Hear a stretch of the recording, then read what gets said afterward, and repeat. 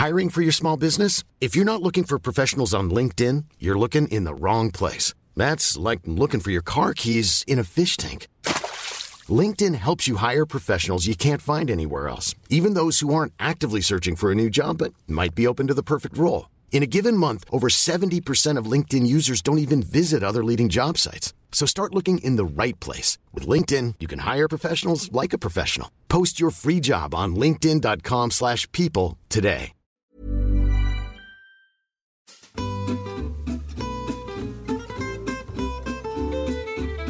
Hello and welcome back to Close Reads here on the Cersei Institute Podcast Network. I am David Kern, and this being Close Reads, I am joined by two people who, like Bertie Wooster, are far from being gruntled, Angelina Stanford and Tim McIntosh.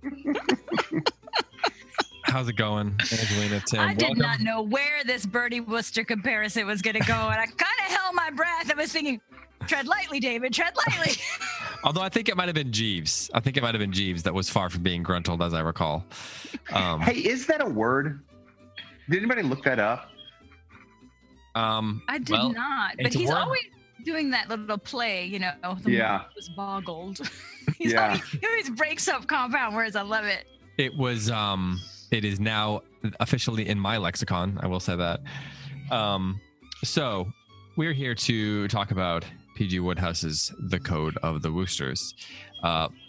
We are here to start a new book. How do you feel when we're starting a new book, guys? It just like in principle, how do I feel about starting new books? Or this book in particular? How do you feel about when we start a new book on Close Reads in particular? It's kind of like it takes a little bit to start the momentum.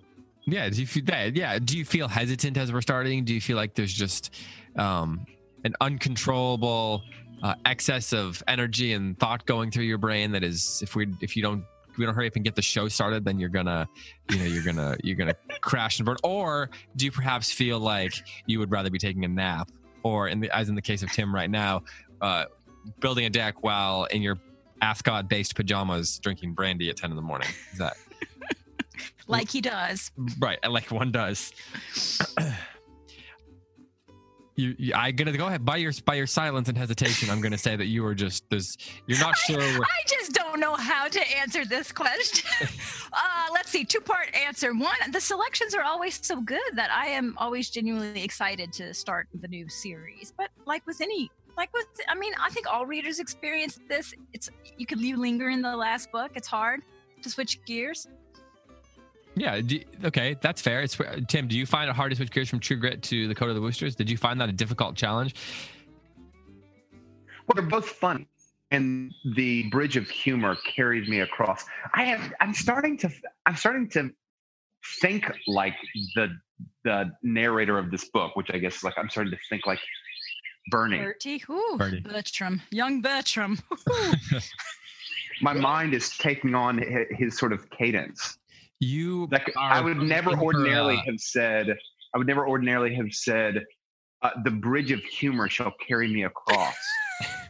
That's just not part of I don't build sentences that have that shape. That happens to me when I read Wodehouse too. I start talking like Wodehouse. I start going around saying dash it all and Well, I want to go ahead and just apologize to all of our listeners for the myriad of accents, unfortunate phrases, and not quite as funny as P.G. Wodehouse jokes that are going to actually be ensuing over the next 3+ weeks. And odd, confusing abbreviations. Yeah. We're certainly in for that, but I would never apologize for such things. Before we dive in too deeply into this book, I want to say a quick word from our sponsor. This podcast is brought to you by Ohio Christian University, a values-driven institution that prepares students to become servant leaders engaged in their world. OCU's main campus is located in Circleville, Ohio, just 30 miles south of Columbus. At OCU, you and your students, or I guess you or your students, will experience personal relationships with all of the professors through small class sizes. They have a 10-to-1 student-to-faculty ratio, so they take seriously the idea that professors should know their students' names. Ohio Christian University is committed to teaching Christian classical worldview that is taught through all of their 30+ degrees and majors, including programs ranging from business to ministry to teacher education. It's a private school education at a public school cost. Earning a 4-year bachelor's degree at OCU will cost you less than half the total price of the average completion fees. Schedule a campus visit or apply online today at ohiochristian.edu or 1-877-7-OCU-NOW. That's 1-877-OCU-NOW. And again, that's ohiochristian.edu. So thanks to them for sponsoring. And if you are interested, if you get that, that age of student, you're looking for an alternative to some of the, other things in your area, check out Ohio Christian University. Thanks to them for making this show possible. I find it disorienting, and I'm not exactly sure why, to do an ad read like that while listening to the pleasant chirping of birds. Ohio Christian University would probably appreciate that as a kind of a sound bed for their, Did the birds rattle the old gray matter, David? That is one potential way of putting what I'm getting at. Yes. So, okay, let's talk PG Woodhouse and Code of the Woosters. I've got 2 questions for you as we get started. The first one is going to be easy to answer, I think, and I'll start with Tim on this. Tim, how much of a Woosterite are you? Have you ever read a P.G. Woodhouse novel? Let's call him a Woodhouseite. A Woodhouser? A Woodhouser. How much of a Woodhouser are you? He's Woodhouseian. Have you read any Woodhouse before, other than never. on the show? Other than on the show, never. Okay. I've got a couple of friends that are fanatics. But I'd never really tried. So I was looking forward to it when what was that, a year and a half ago that we read this story? Oh, maybe more than that. Maybe that was like our second episode or something, or third. Oh, was it really? Yeah, way back when. Yeah, that was the first. That was the first for me. Okay, so then this is what I want you to do. You've got one word to describe your first experience with P.G. Woodhouse, with a P.G. Woodhouse novel. In one word, how would you describe what you're feeling towards this novel? Chucklish. Indeed. I'm feeling chucklish. It is rare that one can say a word and then do exactly the thing that you described in the word. It was like a real life onomatopoeia. I was going to say the exact same phrase, Angelina. It's a real life. That was delightful. Okay, so Angelina. Well, we'll come back to. I'm going to come back to the novel in particular with you, Tim. Angelina, I believe everyone who's listening knows, or most people who have listened for a while know, that you are a Woodhouseian. Aside from this novel, when did you first sort of fall into the pit that is the world of Woodhouse? Okay, unlike many things in my life, I have a date for this.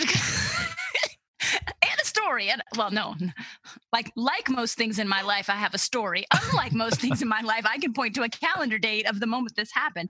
So in 2001, I went to a conference. That's not a calendar date. That's a year. Well, it would have been end of June 2001. Okay. So maybe look through the archives to get more specific than that. This would have been on a Saturday, or I guess a Friday and a Saturday.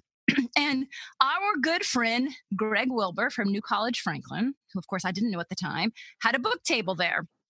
And it was this huge thing. But his book table, oh gosh, it was like the siren call. There was no curriculum or anything. He had just hand-selected cool, rare things that he thought the classical world needed to be introduced to.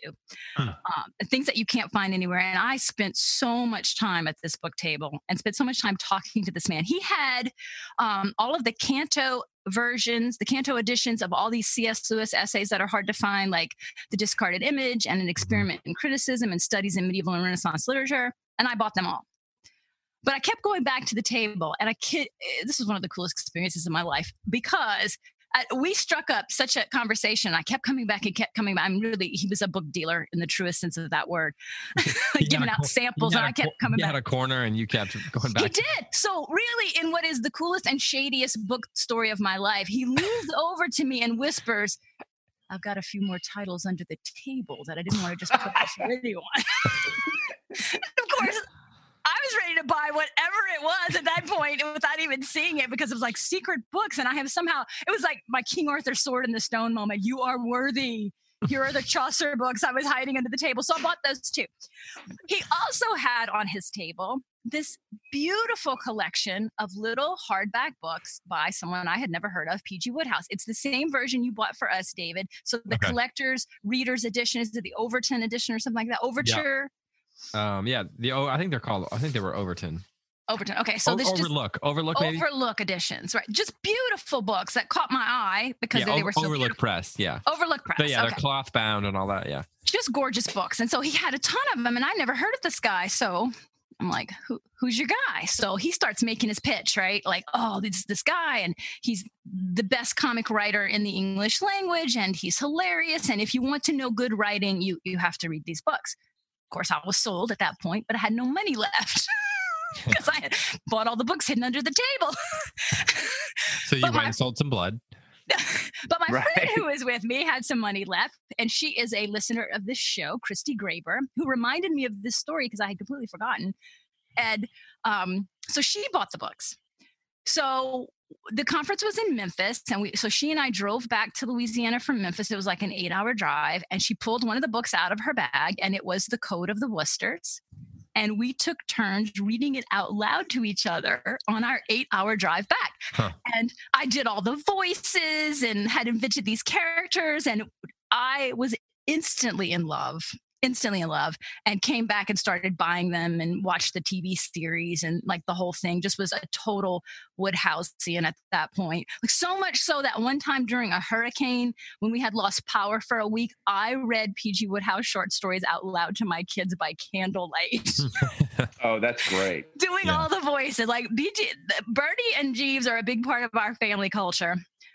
So that is the story of my introduction to P.G. Wodehouse, thanks to Greg Wilbur of New College Franklin, book dealer. Yeah, illicit book dealer. I mean, like we were a hair's breadth from him opening his coat to be like, "I have something here you might be interested in." Hey Tim, remember how in The Wire they use that print shop as the front for their drug dealing? Yeah. I don't really want to throw our friends at New College Franklin under the bus, but I'm starting to wonder if it's possible that New College Franklin is actually a front. It's a front. It's a front. Shady but perfectly legal book dealing. Right. Well, they were all like British imports too, so that just makes it even more shady. It was like an international book deal. They were wrapped in like brown paper and like hidden under the table. I mean, you seem cool. It's like he leans over to me. Are you cool? I got some stuff in the back you might be interested in. You were a repeat customer. I had that crazed look in my eye, like I need a fix. Right. Okay, so Tim, this is your first Code of the Woosters. Then is your first experience with Woodhouse. Yeah. Okay. So let's talk a little bit specifically about this book. And like you, Angelina, Woodhouse is a bit of a cultural touchstone in the Kern family. I remember when I was a kid. David, I was going to ask you that. Like, what's your first exposure? Well, I don't know when my first exposure to this novel is. I just know that my first Woodhouse exposure was my dad was going on some business trip. You know what would be really funny, Angelina? Your dad was at that conference. That was the first time I ever heard him speak. Maybe he was one of Greg's buyers also. I've got to know if he brought Woodhouse from Greg. What was the conference? Do you know? It was ACCS conference in Memphis in 2001. That was the first time I heard your dad speak. Well, it is certainly possible that... Oh, man, I don't know. It's possible. I'm trying to think how old I was and trying to place myself like, as a kid, how old was I when I remember this? See, I remember my dad coming home from a conference, and it very well could have been that conference. And he comes home with Woodhouse's this giant book of Woodhouse short stories called the Golf Omnibus. Oh, I have that. Yeah, and it's all stories that Woodhouse wrote about golf. So he has his most famous stories are the Jeeves and Wooster stories, where Bertie Wooster gets into these scrapes and Jeeves gets him out of it. There's a series of 3 dozen short stories about them, maybe that's too many, and then several novels. But then he also has a lot of other series like the Blandings Castle. Yeah, and then Smith's my favorite. Yep, and then there's Smith with a P. The P is silent. Yeah, exactly. P. So it's spelled like P. Smith, but this P is silent. What is the one about the there's a guy that sits at at a bar, at a club or something, and he tells stories, and everyone, like somebody who's there is just repeating his stories back. That's the conceit. Oh, I can't remember what that is. But then the golf stories. He's written so many. Oh, yeah. I've read tons that are just not in these series at all. And he also wrote, as you know, tons of screenplays for Hollywood. I mean, the man was so prolific. So like, what didn't he have his finger in, honestly? So he, well, we all know he loved two-seaters. So he probably had a large collection of, I imagine he had a large garage once he got famous of just two-seaters. He had this book of golf stories, and I remember just reading those. I was old enough I would have been 15 in 2001 or something. So it might have been right. So I remember just sitting there reading those golf stories for hours and thinking they were hilarious. And then that was the, since we're on this theme, Angelina, that was the gateway drug into the Birdie Wooster. I gotta pause us and just say, you guys were so precocious. Like, I would never have read as a 15-year-old a Bernie Wooster story. I was very late to arrive to any sort of literary appreciation. I'll tell you what I was reading when I was 15 years old. I was reading The Hammer of the Gods, the unauthorized Led Zeppelin biography. and I was like, man, this is some deep stuff that I'm like diving into here. This is heavy. Well, two things. Rife with literary themes. Two things. One, hey, depending on the audience, I would admit to reading all kinds of things that are much more like that. But you got to know your audience, right? And then also, all that deep Led Zeppelin thought probably prepared you for deep literary thought. So hey, don't look down your nose on The Hammer of the Gods, the authorized biography. Thank you, of Zeppelin. My dad would approve. You and my dad should do a. You know what? I'm guessing part 3 of your Reason podcast is actually probably not. Yeah, exactly. Well, probably not. I wanna. Okay, Angelina, I'm gonna do this. You're way more familiar with Wodehouse, just kind of big picture. So, generally speaking, can you give me 3 things that you love about P.G. Wodehouse? And don't go too far on this, because I want you to save some material for the rest of our conversations. But just in like a phrase for each, or a sentence for each, or even a word for each. Some 3 things that you love about Wodehouse. Okay, the like language. Undefended. We'll say it undefended. Undefended. The language. Okay. The pacing. Okay. The tone.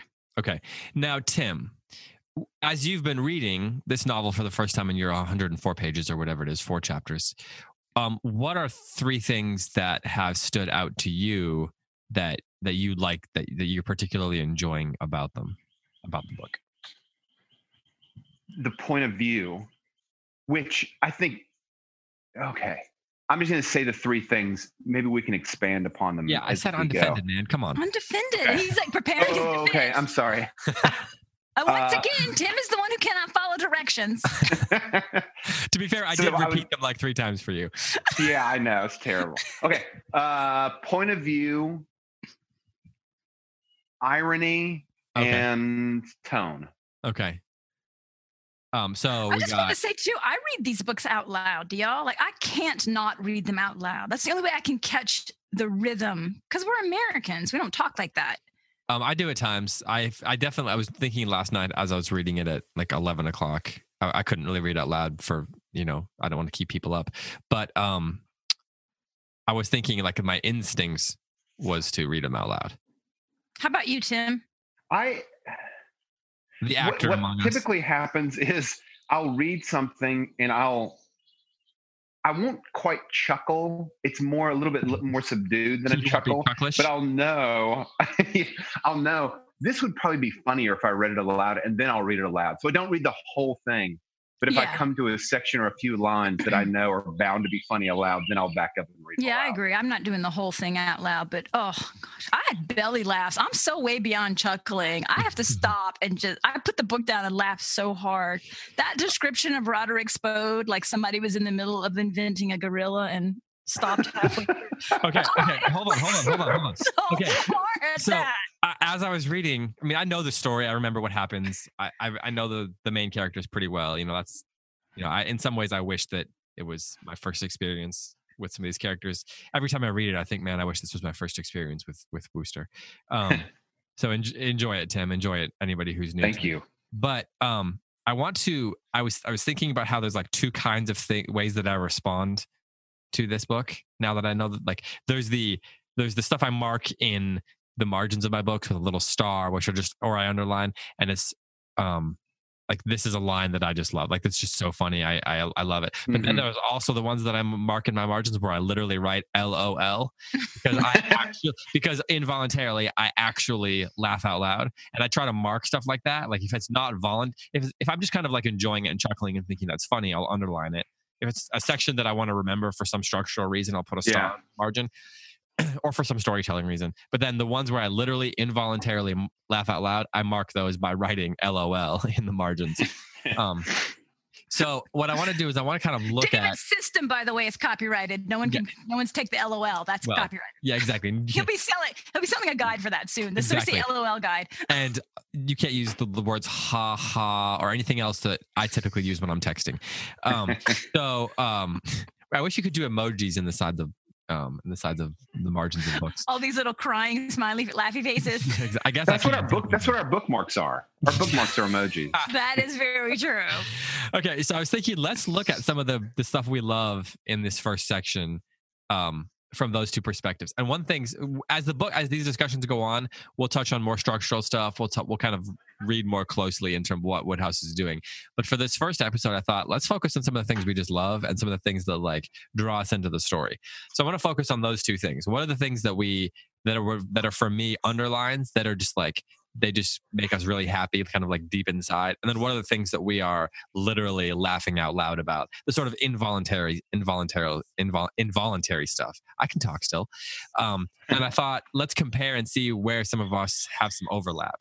So,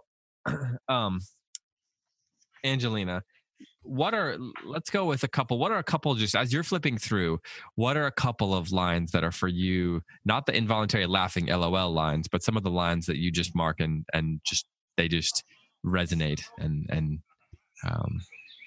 you thoroughly enjoy reading? Oh gosh. It could even be like a phrase, like a description. One thing that I love, for example, in these books is that there is never a time when P.G. Woodhouse says that a character walked. There's always a different verb. Ah. Oh, really? He never walks. At best, like ambled or something like that. Yeah, at best, he ambles. He meanders. He I have to think. He retrieves. He, saunters. That's the interesting thing to look for, is just how creative Woodhouse is with his verbs, and not in a way that's sort of like, ostentatious writing. It's in a way that generates ongoing humor. Right. Because the humor is in more than the situations, which the situations are very funny. Tim, if you have something while Angelina is looking, feel free. Well, we can just kind of go popcorn. Page 66 at the bottom.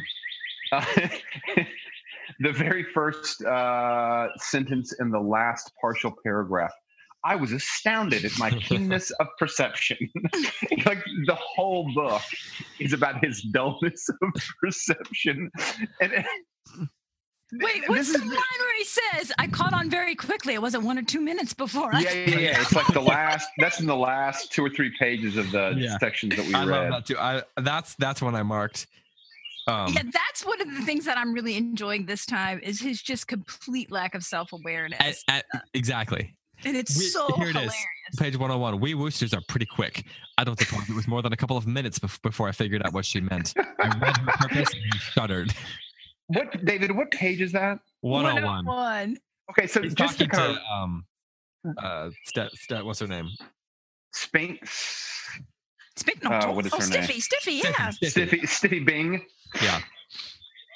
The names, by the way. I think that's a perfect example of why this book is just, to me, such a triumph. It's because the reader knows for probably a half a page before Bertie says this, knows exactly that he's basically fumbling his whole plan to kind of get out of what Stiffy wants him to do. we see him fumbling it, and then a half a page after, we know like how badly he's blowing it. He says, "I caught on quickly. It wasn't more than," and I think like the whole book. I stopped and like wrote a little note in the back of my book, maybe like after chapter 1.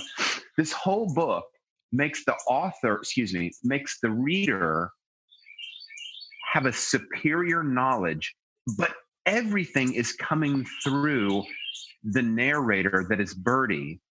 And so everything is sort of filtered through this very slow, reluctant, scared kind of gentleman.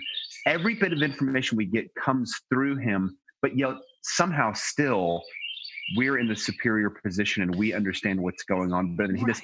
That's magical. That's incredible. And that's why I love that you said both irony and perspective, because the reality is the sort of one and the same in this book. The irony is the perspective.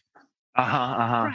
Yeah, Jeeves is the reliable narrator. Birdie's the unreliable narrator, but everything's filtered through Birdie, but he's so unaware that he gives us what's really happening accidentally. Right.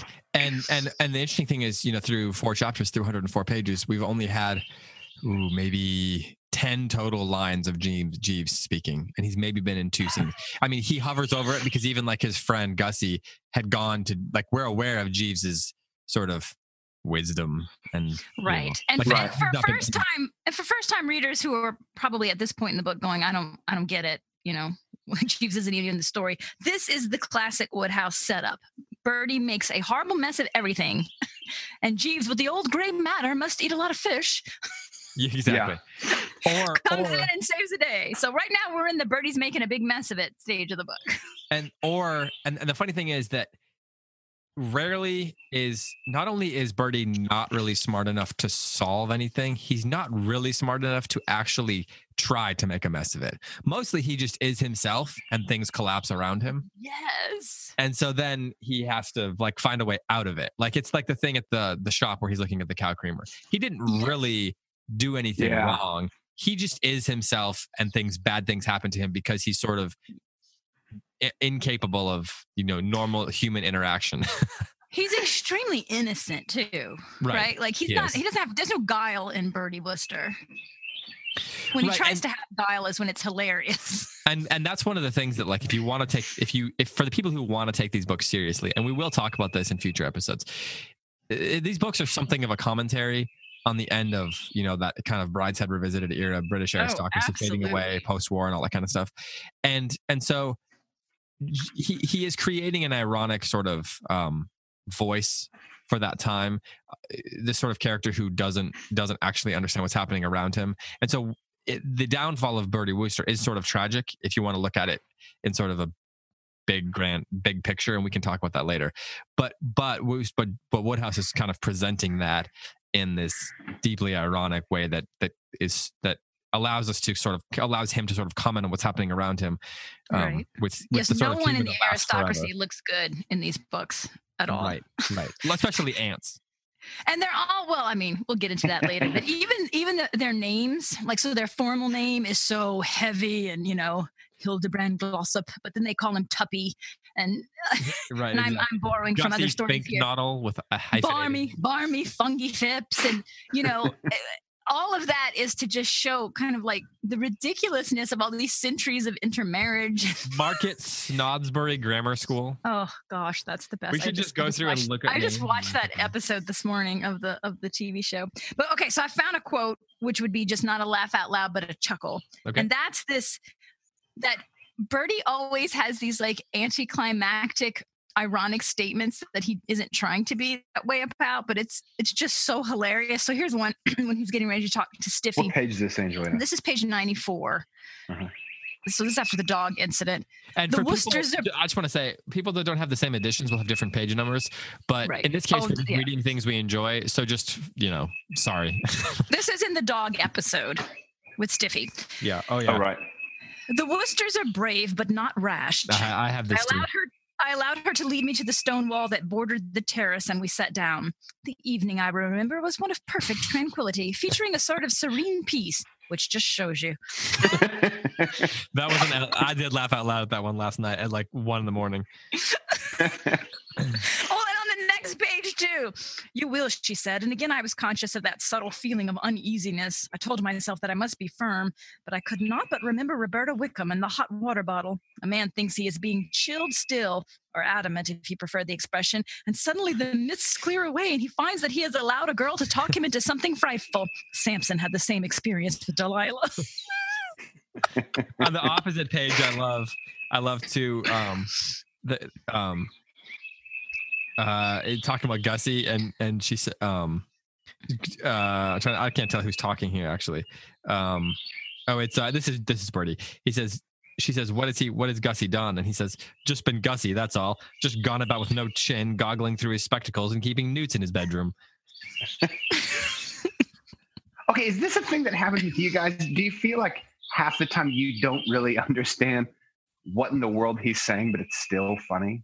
Oh, sure. Well, no, we do, because these are all stories that already have been told. So we know the characters and we know what they're referencing. But even if you don't, like the first time I read it, I didn't. But now I've read all of them, so I know exactly. These are all references to other short stories. I see. Okay. So these are not made up episodes. This is real. But and so as I was reading it, and I love this about Woodhouse, as I was reading, I guess about 10 pages in, right at the moment when I thought, I bet someone who doesn't know these stories would be confused. That's right when Birdie busts in and says, a chap doesn't really know how much of the backstory to give. And do you already know this? And I'm going to be like, move along. We're bored. Are you completely lost? And I loved that right at the moment I thought, it's getting a little confusing.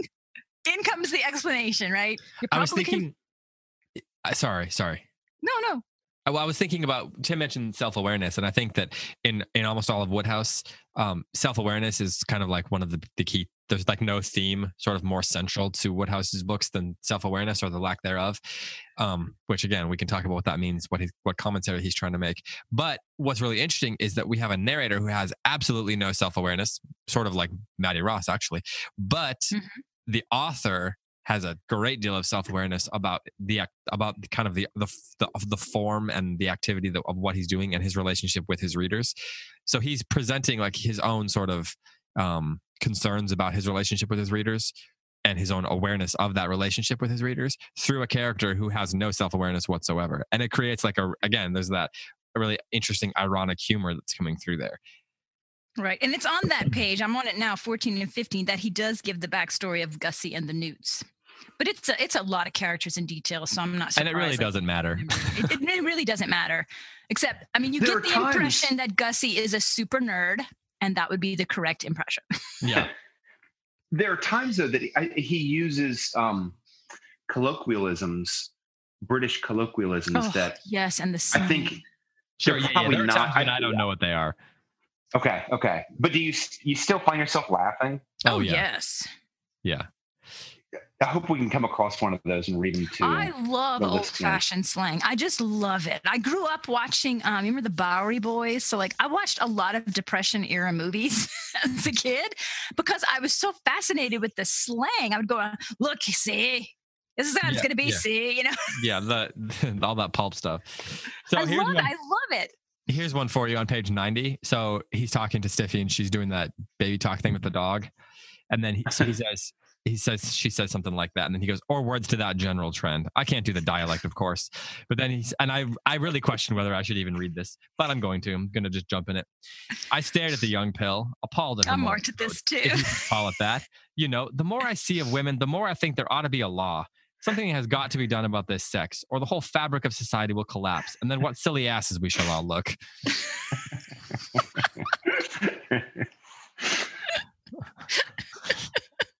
And I realize that 90% of our listeners are women, but that makes it more funny.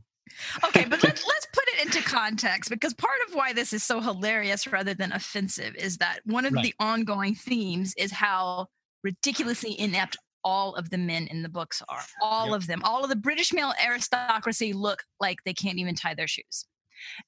Seriously, without their manservant there. I mean, that's one of the themes, right? Is every day Jeeves is like, so you're not going to wear those pants, are you? And they're very infantile. And so one of the themes is that they need, they need a woman. Sorry, the connection's going in and out. Oh. Finish your thought. Go ahead. Okay. Sorry. I thought I couldn't. It sounded silent. Oh. No, I'm sorry. I was talking, but the internet decided to mute me. That happens. The universe is just like, enough. I get that. My kids are also like that. God, just mute. But that so the one of the recurring themes and motifs and ideas is that the British aristocracy male is just completely inept, and so all of these women talk about they're going to take a man in hand, and all these women want to improve Bertie, and it's very clearly that it's the women that keep things moving, not the men. So that's why he can get away with saying that, because that's Bertie's lack of self-awareness. That is not P.G. Woodhouse's comment on women. And even more than, or even perhaps on par with women keeping the world moving, it's kind of a countercultural thing for the aristocracy to literally be incapable of choosing out clothes that look good, or to be able to get themselves breakfast. And it's really the working class that is keeping the world moving. It's the people like Jeeves, the people who were not brought up. I mean, he knows, and then the ironic thing is he knows the sort of code that they're supposed to live by, the way they're supposed to dress, the things they're supposed to be prepared for, the way they're supposed to interact with each other. Jeeves knows all that, and he has to prepare Wooster to do that. And so the only person the people who are holding up this aristocracy are the people who are not even a part of it. And that sort of in and of itself reveals the degree to which they're all in such trouble. Oh, absolutely.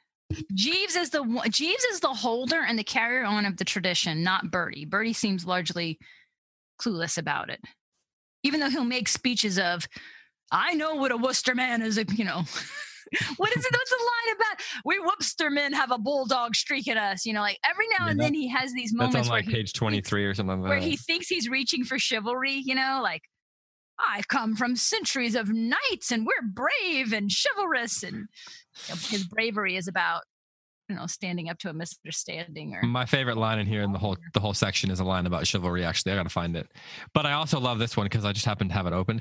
It just shows you how true it is that one half of the world doesn't know how the other 3/4 lives. Oh yeah. Yeah. Tim, do you have any other lines? I have a favorite. I was just looking for it. Is it you can't beat suavity, which I've always taken to be your particular motto? It is. I think that's my first tattoo. With suavity. Hold on. I really want to.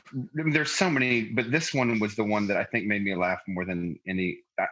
Just give me a second here. This is great theater. I'm so glad that we're recording this.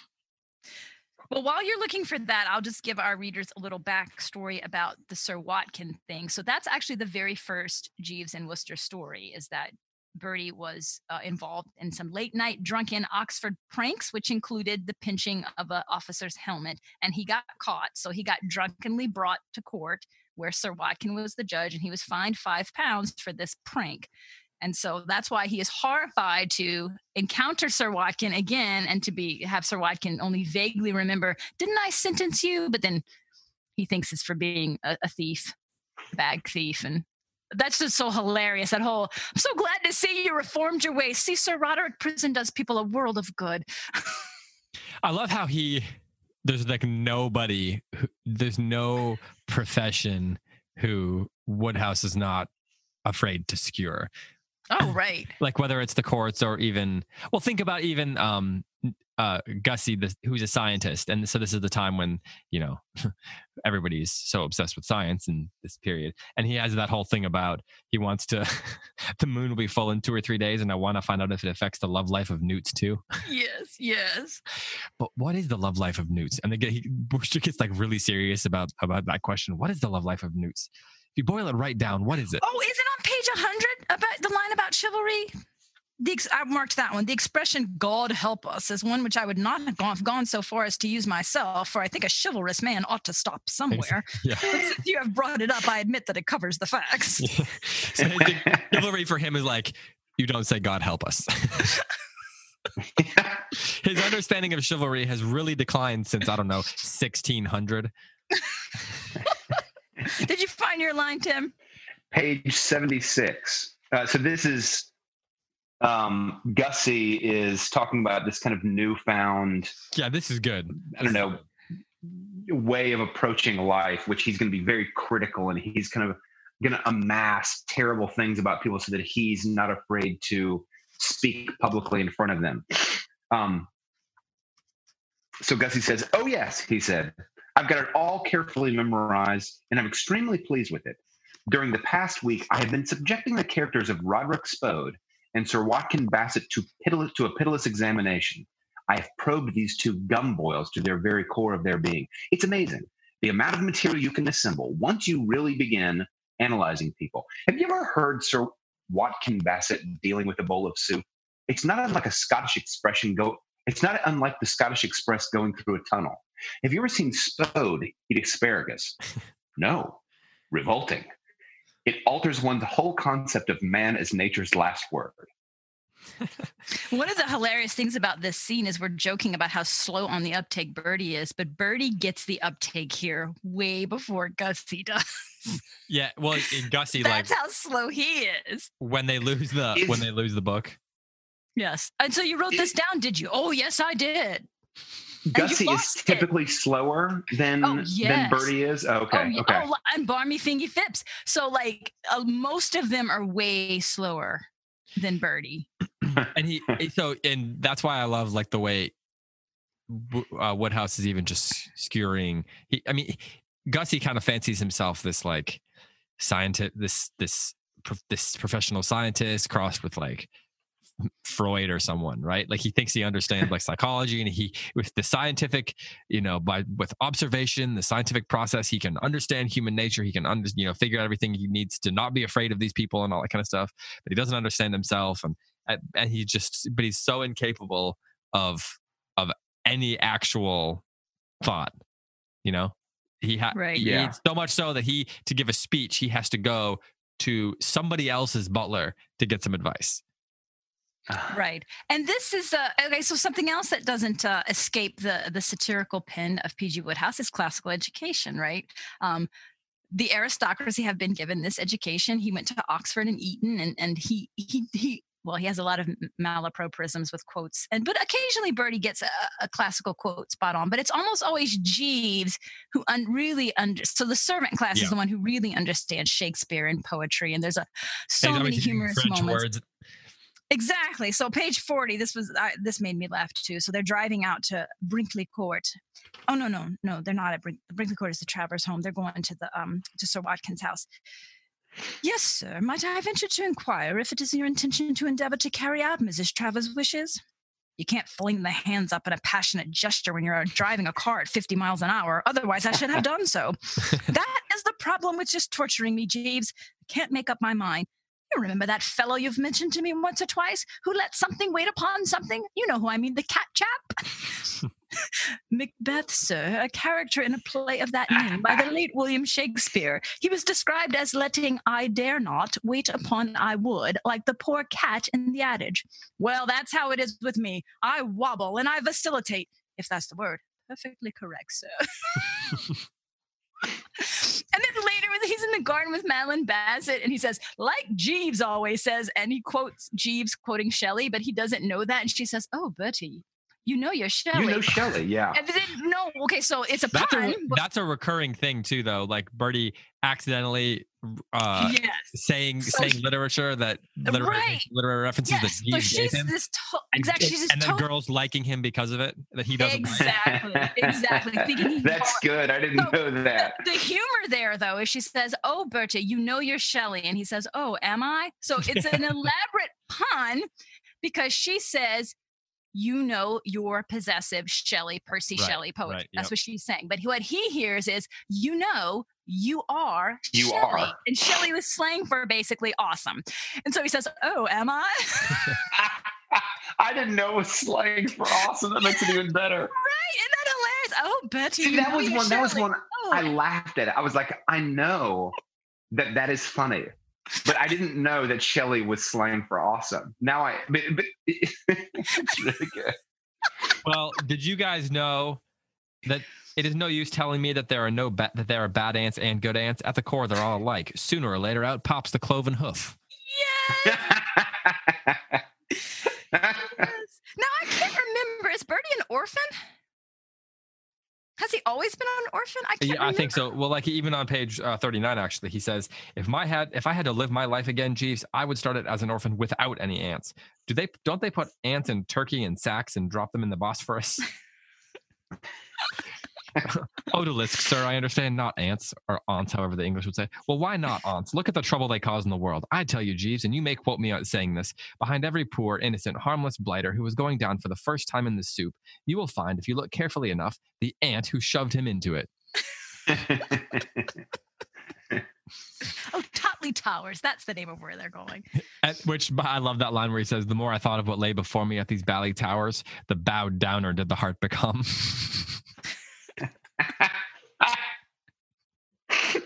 That's one of the things that I really appreciate also about this book is how strained the English language becomes under his pen. Like, I wish I could. You know what? I wish I could come up with a metaphor. Say again, David. Well, you know, Wooster thinks he's being smart when he says something like "bowed downer."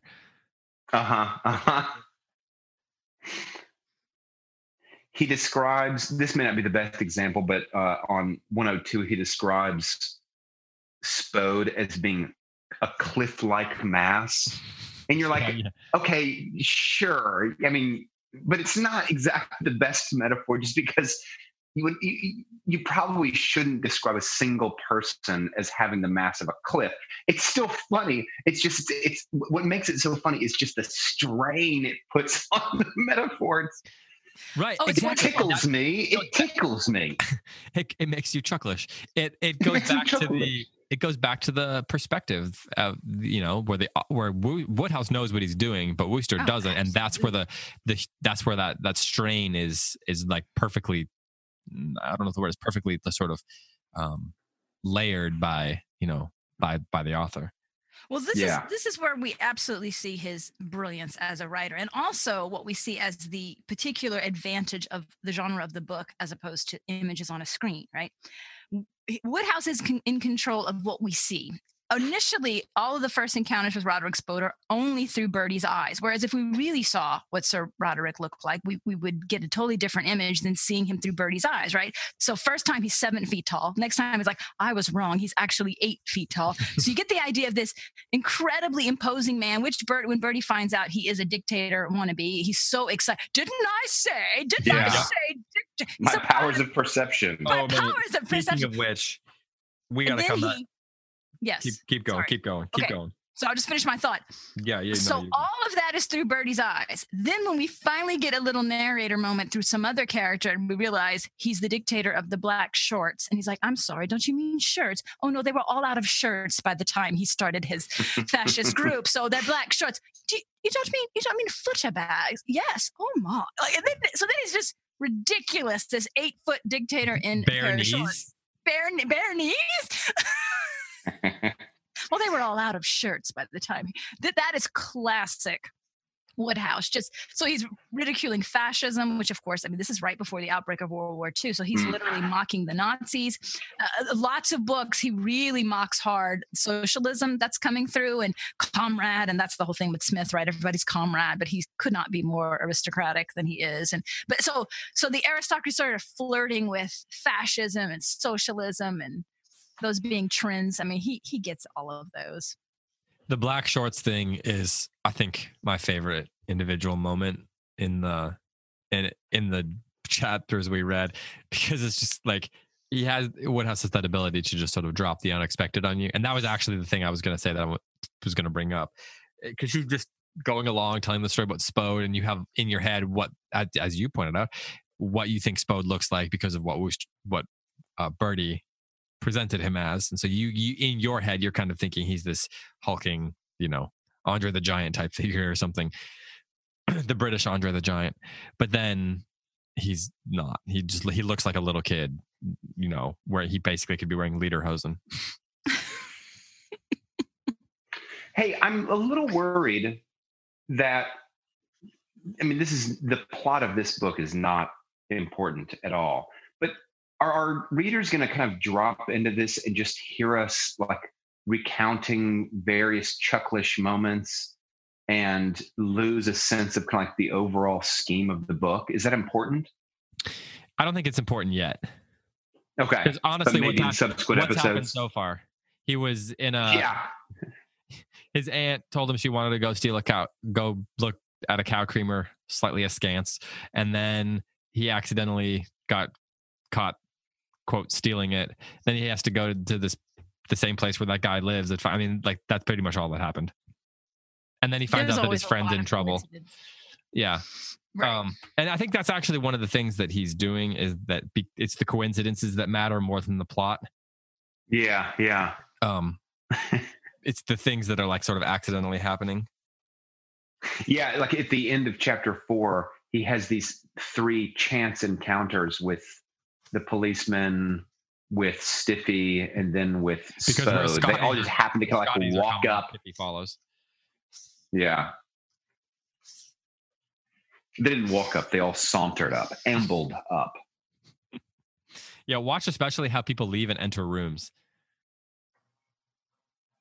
Oh yeah, that's a funny bit. So like if Wooster's in a room already, people who are going in and out, well, the words that Wooster uses to describe how they're entering and leaving is one of the Woodhouse's a classic Woodhouseian play on words often. Here's another one. I had just lighted a cigarette as she spoke these words, and so according to what they say in the advertisement, ought to have been nonchalant. But it must have been the wrong sort of cigarette, for I shot out of my chair as if somebody had shoved a bradall through the seat. That was so good. That was so good. He blames the cigarette. Must have been the wrong kind of cigarette. Steady on, Jeeves. Steady on. Oh gosh. Tim, do you find that the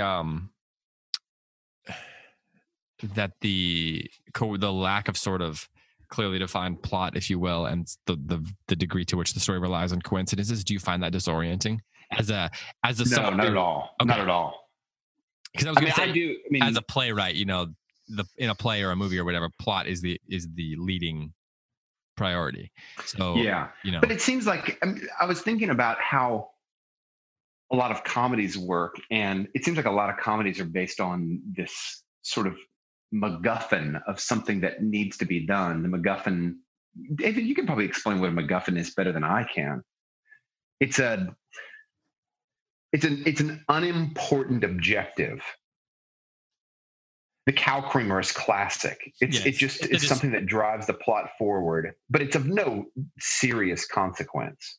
Well, it only is in the sense that the fact that their lives revolve around such trivial stuff is part of the satire of the aristocracy, right? So it's like thematically important, but yeah, it could be anything. But it could be anything. From a plot perspective, it doesn't matter that it is specifically a cow creamer. Right. And so if we take a little step back, like, so if we want to talk about overall movement of the story, what Woodhouse has masterfully done is he has gotten all these different people with their own storylines and conflicts all in the same manor house, like all in the same place, with Birdie at the center of every one of those conflicts, but not involved in it. But of course, he's getting sucked in, right? We have like the funny version of Murder on the Orient Express going on. Oh, yes. Well, and he references Hercule Poirot, right? Like, now I know how a master criminal would have felt. Here's another one of my funny lines. When Madeline Bassett had been telling Birdie that Gussie was a newfound man and had all this confidence, and he didn't believe him, and then he walks in and sees him there. Except for some sort of dim female abaft the teapot who looked as if she might be a cousin by marriage or something of that order. Only Sir Watkin Bassett, Roderick Spode, and Gussie were present. Gussie was straddling the hearthrug with his legs apart, warming himself at the blaze which should, one would have said, have been reserved for the trouser seat of the master of the house. And I saw immediately what Madeline Bassett had meant when she said that he had lost his diffidence. Even across the room, one could see that when it came to self-confidence, Mussolini could have taken his correspondence course. Yeah, that's good. I think one of the things that I love is the way I don't know if I said this actually, is the way he'll create the things that you were were describing, the perspectives, these wacky characters, the situational comedy and the comedy of language, right? So you've got those kind of three elements or three various kinds of comedy that he weaves together masterfully. But he also creates this absurdity, but he sort of takes the absurdity seriously, right? Or at least Wooster does. So all the absurdity is presented like so earnestly through the perspective of Wooster, which sort of draws you into it and like makes it even more funny. So the situations are really absurd, the characters are absurd, and the language is hilarious, and so you've got all those elements, but then he's putting them together, and the earnestness with which he delivers all that adds in another layer of humor, and it sort of makes it more emotionally complicated for readers, if that makes sense. Do you have an example, David? I'm putting you on the spot. Well, so Wooster, for example, he in particular takes the situations so seriously. Well, all the characters sort of do, but like the cow creamer, for example, which in the grand scheme of things doesn't matter at all. Everyone is acting like is $1 million. Mm-hmm. Or like he's so concerned about I guess even like making sure that Gussie no one really finds out who Gussie actually is, and so there's this earnestness that the character himself has that sort of holds the absurdity together, because it would all fall apart in the wrong narrator's hands, right? Absolutely. So Wooster's earnestness and the earnestness with which he's trying to solve everything is what holds the absurdity in place for us to sort of enjoy. Otherwise it sort of devolves into like sort of a Monty Python sort of skewering of slapdash. Exactly. Sort of Monty Python skewering of early 20th century British aristocracy. And that works better in a movie than it does in a book, right? But what makes these books last is that the seriousness with which he takes the absurdity and the earnestness with which he takes the absurdity holds it together to make it a more coherent and sort of stronger experience for us as readers. I don't know if that makes sense. Yeah, it does make sense. Mm-hmm. Love will find a way. David, I'm tracking you, okay? I'm tracking you. Tracking you as well as I can without my morning beanie. Love will find a way. Meeting Madeline Bassett one day and falling for her like a ton of bricks, he had emerged from his retirement and started to woo. And after numerous vicissitudes, had clicked and was slated at no distant date to don the sponge bag trousers and gardenia for buttonhole and walk up the aisle with the ghastly girl. I call her a ghastly girl because she was a ghastly girl.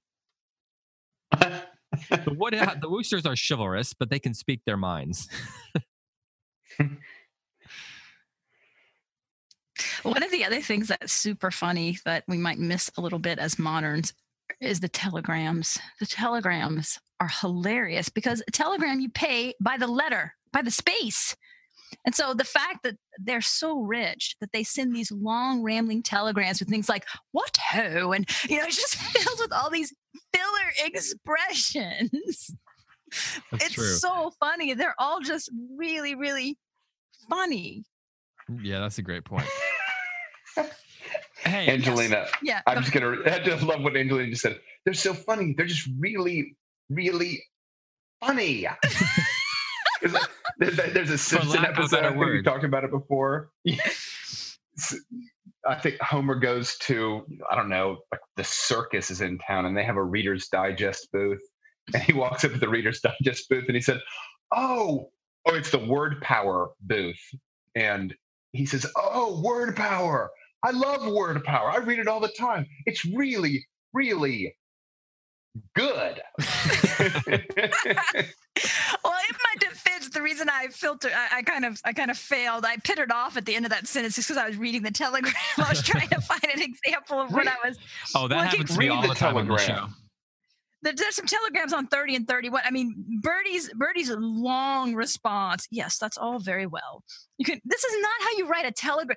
Okay, this is like when my parents first got text messaging, and maybe y'all can relate to this, they did not understand how text messaging worked. I got long letters from my parents, Dear Angelina, that would end with things like, in conclusion. I was like, you don't understand how a text message works, right?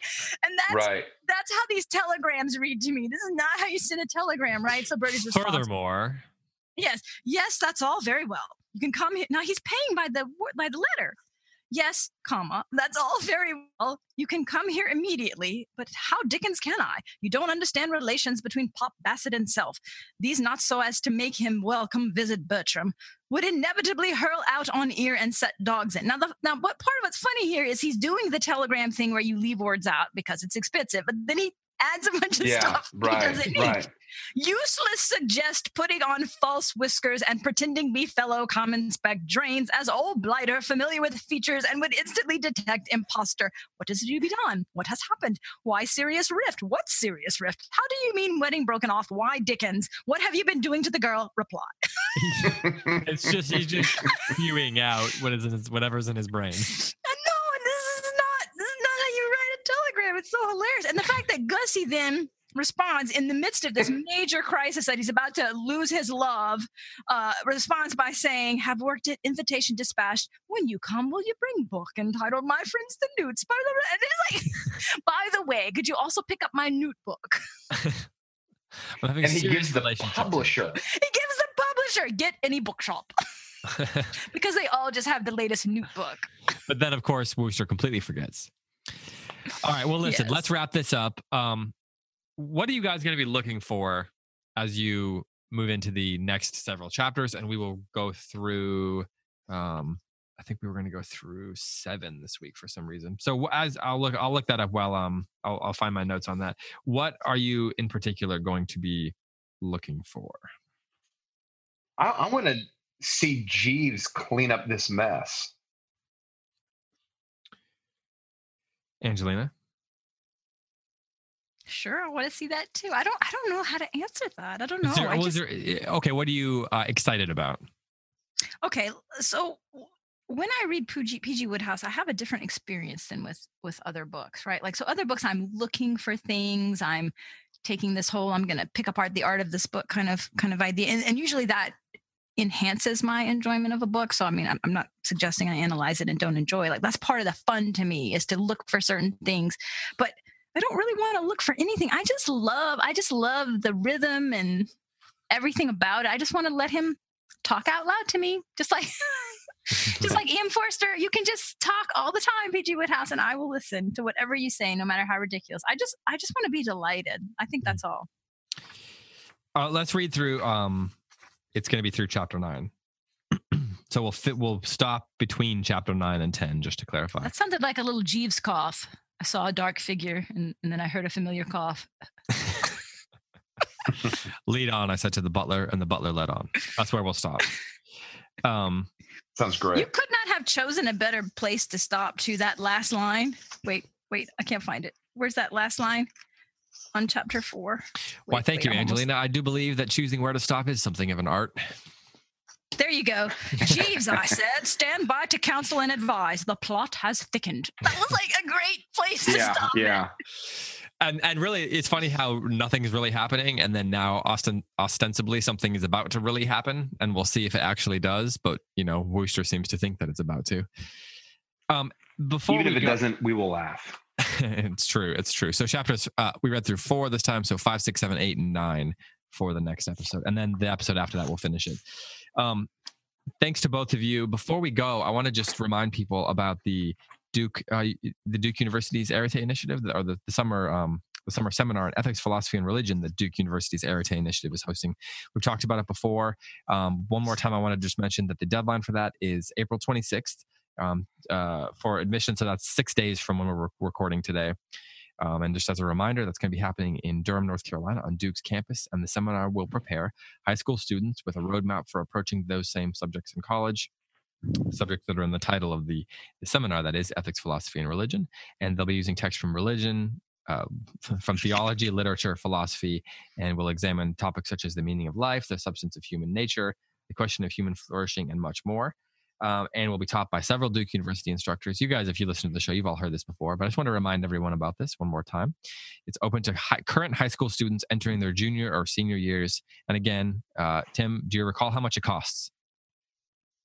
Isn't it like a couple $100, David?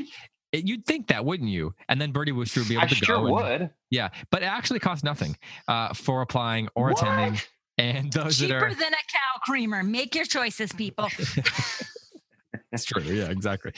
Those admitted will be housed in Duke dormitories and provided with meal cards. And again, if you're interested in applying, you can email John Rose at john.rose@duke.edu. And to jog your memory, that is john.rose@duke.edu. And applications, once again, one final time, will be considered on a rolling basis until April 26th. So if you're interested in that, make sure you contact John Rose at john.rose@duke.edu as soon as possible. And thanks to Duke for sponsoring the show this month, and thanks to Ohio Christian University for making it possible for us to do this show as well. We are going to get off right now, and we are going to go record the bonus True Grit movie tie-in episode, whatever we're calling that, for you Patreon people. Ooh, yes, talk about hard to shift gears. I just finished watching the movie, then I had to talk about this. Exactly. So we're going to hang up here, and we are going to go do that. To everyone who is not a Patreon supporter right now, but wants to hear that, well, you're going to have to become a Patreon supporter. It's $2 a month or something like that to be able to hear the bonus podcasts. That is less outrageous. It is outrageous. Even someone who can't afford cow creamers could afford to do that, in theory. So if you're how else will we be able to afford cow creamers? Help a girl out. Yeah, seriously.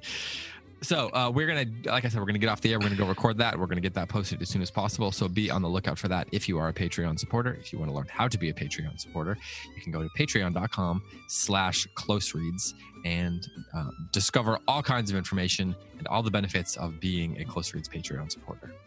But that is this episode. For Angelina Stanford and for Tim McIntosh, I am David Kern, wishing you a gruntled time reading this book over the next week. And for all of us here at Cersei, thanks so much for listening. Enjoy the Code of the Woosters, and we'll talk to you next week.